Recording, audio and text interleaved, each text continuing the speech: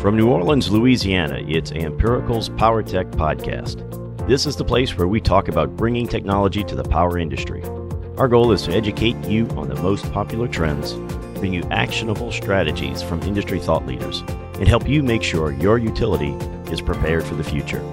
I'm your host, Matthew Sachs, president of Ampirical, former utility engineer and power industry advocate.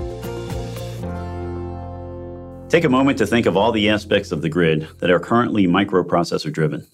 Not only relays and RTUs in a control house or SCADA center, but also pole-top reclosers, battery banks, transformer monitors, microgrid controllers, and of course, the familiar smart meter. The list goes on and is ever growing. Where there are microprocessors, there is computer code controlling them. And so the power grid is steadily becoming an ideal place to stake a career in software engineering. The power industry will no doubt demand an increase of software engineers in its workforce as the grid continues its transformation to the smart grid.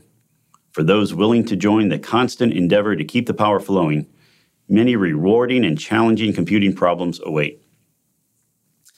Luke Hebert is a cyber engineer at Cyberical and a certified ethical hacker.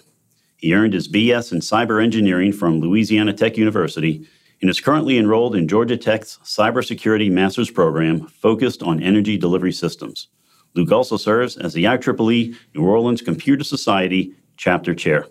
Luke, welcome to the show. Hey, Matthew. Glad to be on the pod. You know, in these times, software engineers seem to be in high demand among various different industries. I mean, almost every industry now with AI and the explosion in all this technology. Why should software engineers choose the power industry over other choices? So to me, the power industry is such an intersection of so many different engineering disciplines. I mean, think of the mechanical engineers, the chemical engineers, even the nuclear engineers and the generation plants, civil engineers, construction, the transmission lines, and of course, the electrical engineers that are crucial to the whole of it, right?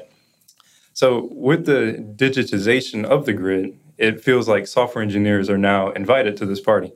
So being amongst all these other different disciplines of engineering, it creates a very rich environment for computer science problem solving. At the end of nearly every software project, there's some problem to be solved, some goal to be attained. Think maybe to educate people, to do your taxes, to operate your car as it's driving down the street. In the power industry, engineers, they work to provide quality, reliable power to as many people as possible. And that's just about as noble of a mission that you can have as a software engineer, any engineer for that matter. Because for one thing, nearly every other mission that we have in this world, at least in some part, depends on the reliable delivery of power. So altogether, you have the challenge, the mission, and the very, very talented and diverse peers around you to foster a well-balanced and rewarding software engineering career. You know, that's a good point. We talk a lot about just the importance and the criticality of the grid and how many things rely on it. And when you don't have that power for, a day or two, boy, life gets really primitive fast. And if anything, it's increasing because more and more things are being electrified as we move into a new future. Of course, one of those things lately, much attention is being given to the idea and the initiative of now this smart grid. What role would a software engineer play in the realization, this transformation to a smart grid? So the smart grid refers, of course, to many different technologies and ideas, but, it would refer to nothing at all if it weren't for the microprocessors that are running it. So since the smart grid is so microprocessor dependent, it must therefore also be very computer software and computer code dependent, and someone needs to write that software. But, even aside from the devices controlling the flow of power, computing professionals in general, computer scientists, programmers, data scientists, all have a role to play in making the use out of the contextual data that we get out of the grid as it's operating. So just a few examples. The correlation of weather patterns and the interruption of power delivery, the analysis of cyber events that are constantly happening within and between substations, modeling the effects of faulty equipment and down power lines on the surrounding grid. These are all very, very challenging problems whose solutions all have real-life effects on people's lives. And the more smart devices make it out to substations and the grid edge, the more opportunity there's going to be to use the data that they produce to solve problems just like these. I'm not a digital native, but I was fortunate enough during my career, to see that transformation within the industry from kind of an analog or electromechanical world to a much more digital one. But even when this was occurring decades ago, I'm not sure I would have thought it's going to get down to where software engineers are now in very high demand. Right. The code that was written for the digital relay, driven by necessity, code having to be written for that. Now there's true opportunity, as those relays collect data, feed them up to a SCADA center. Now we have a bunch of historical data, metering data, even weather patterns to analyze and then correlate with what's going on the grid. Storm restoration. Whenever there's a storm, what parts of the transmission lines get damaged, and how does the rest of the grid react to that? We have enough data now to, I think, I don't want to pontificate about how much data we have, but I think that there's opportunity for us to work with the data that's produced by these devices to solve some of these problems analytically with software. Interesting. So it's not just, creating the function like you're saying, it's actually starting to get much more intelligence around and the knowledge power that comes with really being able to interpret that data. Right. And tie it back to how to improve, the operation of the grid. Okay, so let's say that an individual knows how to code and even knows how to build robust, full-stack software applications. Is there additional knowledge that you think a software engineer must have to be able to work in the power industry? I think the answer here depends on what kind of systems he'll be writing code for. Surely electrical utilities and engineering firms, they have the same kind of logistical problems as any other business vertical. And a software engineering team with little or no knowledge of the workings of the electric grid would likely be very valuable in streamlining processes, for example, in engineering design, project management, and many other areas. But really, that's to say that I don't think that there's any reason for someone to be deterred from joining some software engineering team at a utility or power engineering firm just because they don't have, say, a civil engineering degree or a mechanical engineering degree. No reason to shy away from the industry for that reason. However, education or experience in some of those engineering fields, I think, would prove very valuable to someone who wants to write code for the systems that control the grid, or for code that analyzes the design of a power substation, for example. There exist some university programs that blend computer science, basic engineering problem solving, and a sampling of the core engineering disciplines into a single program. Louisiana Tech has one such program, and I'm biased because I graduated from there in that very program.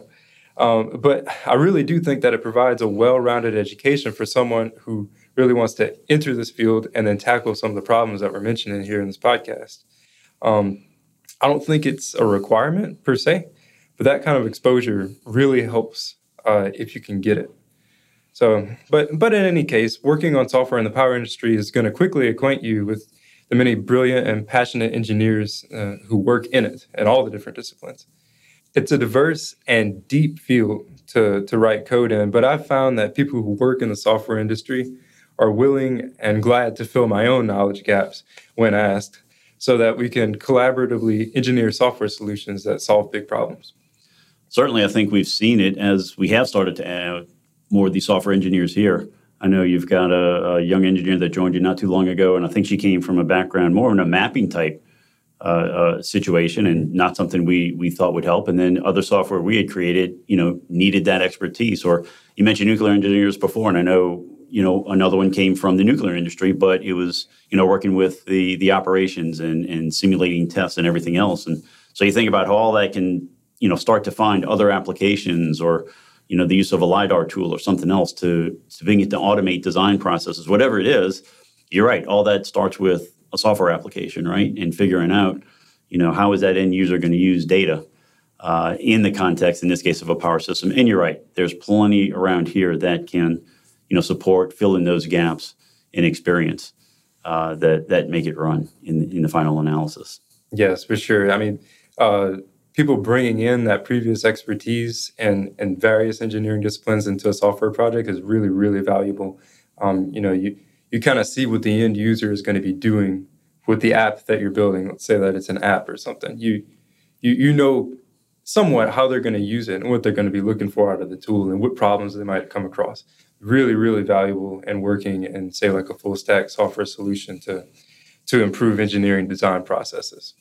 And as you well know, what we've already seen, you push these applications out there, and guess what? The market starts to tell you, I'd like to use it for this. Right. The thought's kind of slightly parallel or even different than what was originally intended for the software, but yet another use case, and then it can kind of morph into, maybe even a greater tool or with more widespread application even. Right. Well, this is a pretty interesting, very different day. And if you didn't believe us before, here's another perfect example of it, right? Not only what is being designed for the grid or how it's being used or what powers it, but now the management of that data and the types of individuals with the education and experience that's markedly different than what a lot of us are the engineers you referenced in the beginning, kind of grew up with in and around the industry. So really want to thank you for that perspective. That was very enlightening and I think hopefully educational and informative to everybody listening. Thanks, Matthew. Thanks for being on the show. Demand for applications, management of data, and automated routines is growing exponentially across many industries, and the power grid is no exception. In fact, it seems changes are coming to the grid faster and faster every day. While challenging, this also presents a new set of opportunities for those with software skills and experience. Whether an individual has a background in power systems or not, a career can be found that improves our collective ability to transition to a smarter grid. Well, that about wraps up this edition of the PowerTech Podcast. If you haven't yet, please log in to wherever you subscribe to the podcast and both rate this show and leave a comment, as that really helps new subscribers in the power industry to find us. Also, for more free insights on bringing technology to the power industry, make sure to visit Amperical.com. We post free white papers, articles, and all of our previous podcasts there. Plus, you can register for a free 3D strategy planning session call with one of our 3D planning specialists. Again, you can do all of that and much more at Amperical.com. Please stay tuned and join us for the next episode of the PowerTech Podcast. And until next time, keep engineering powerful solutions.